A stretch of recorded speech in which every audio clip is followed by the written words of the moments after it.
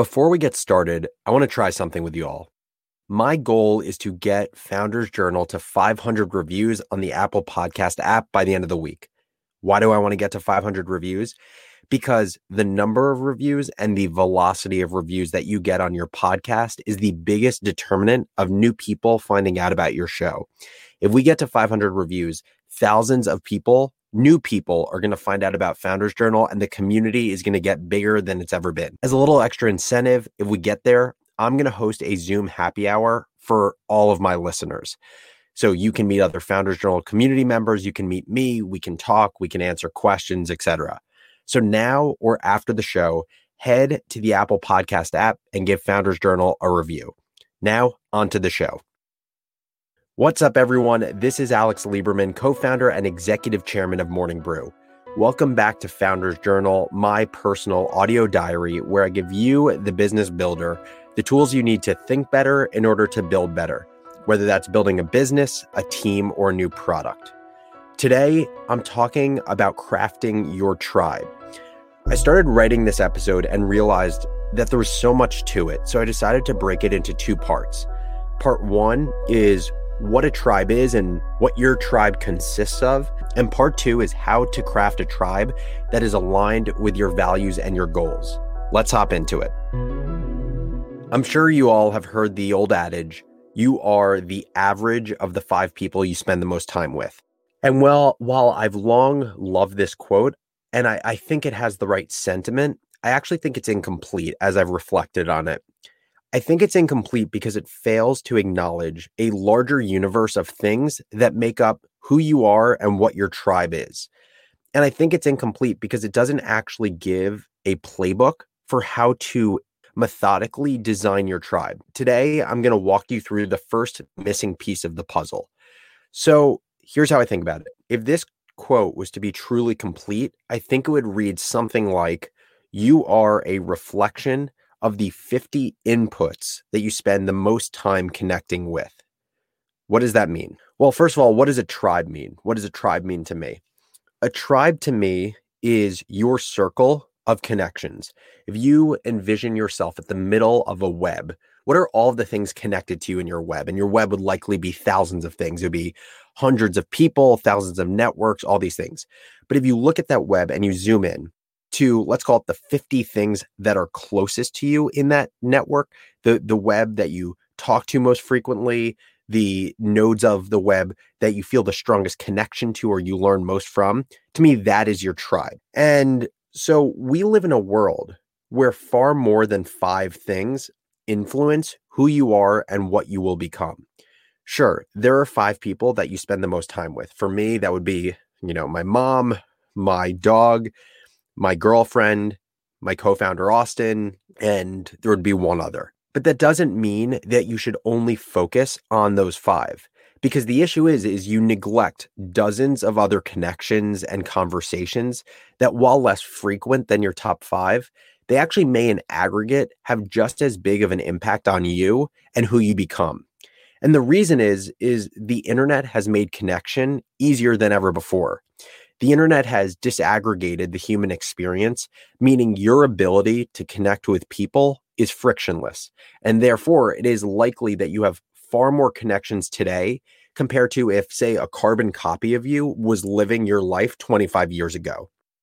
Does it mean that all of these connections that you've made in digital and physical environments because of what the internet has done will be strong, valuable, and impactful? No, it doesn't mean that. But it does mean you need to have an awareness of having more connections in order to have a fuller view of the things in your life, the things in your tribe that shape who you are. The second thing to realize is it's not just about how many connections you have in your tribe, but it's also the way in which connections manifest themselves. So let's go back to the quote I said earlier. You are the average of the 5 people you spend the most time with. And yes, at the end of the day, everything comes back to people, the people you spend the most time with. But if you only look at the 5 people you spend the most time with, you only look at the one-to-one personal connections, the issue is you're going to be blind to many other parts of your tribe or other inputs in your life that absolutely are contagious and end up informing who you become. And so the way I think about it is there are 4 inputs in your tribe or your circle, and you need to be cognizant of all 4 of them. The first is personal connections. That is my mom, my girlfriend, my friend Sahil, my co-founder Austin. Those are people that I have one-to-one relationships with that I talk to, not necessarily frequently, but I am talking to in a one-to-one way. The second input is role models. These are the people that you may have a personal connection with, you may not have a personal connection with, but who you look up to. And what I'll just share is that in reflecting on this exercise, on these inputs in my tribe, what I actually realized is I don't think, enough role models. Of the role models I have, far too many of them are successful only through the lens of business.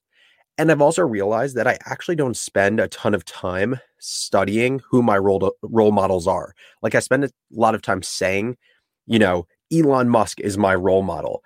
But how much time have I actually spent studying Elon Musk? Not nearly as much as I should for how much confidence I have in saying that he's my role model. So the second input in your tribe or circle is role models. The third input is community. And honestly, it took me a little while to think about what communities am I a part of. Does that mean I'm not a part of a lot of communities? No, I think it just, for whatever reason, didn't come as naturally to me.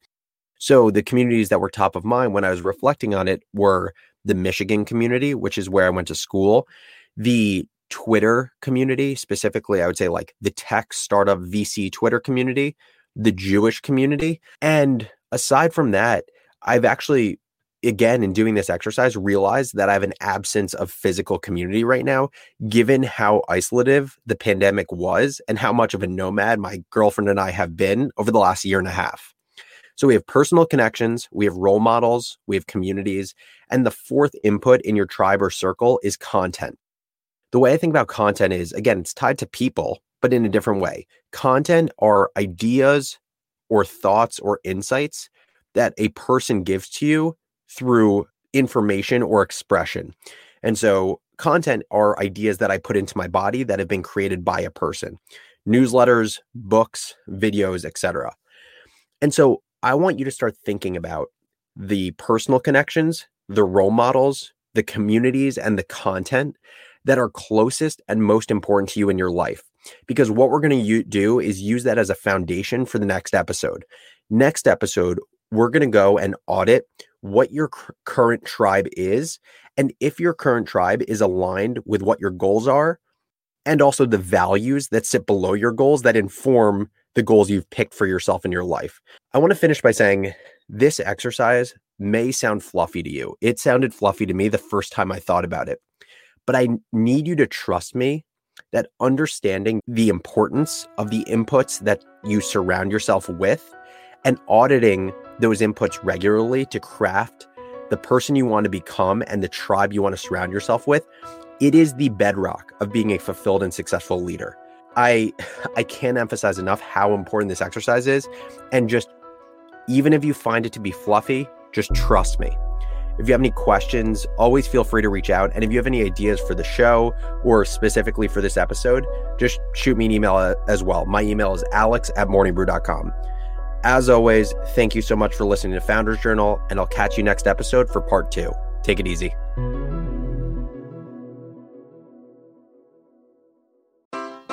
Take your business further with the smart and flexible American Express Business Gold Card.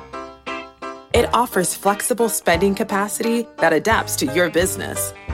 You can also earn up to $395 in annual statement credits on eligible purchases at select business merchants. That's the powerful backing of American Express. Terms apply. Learn more at americanexpress.com/business gold card.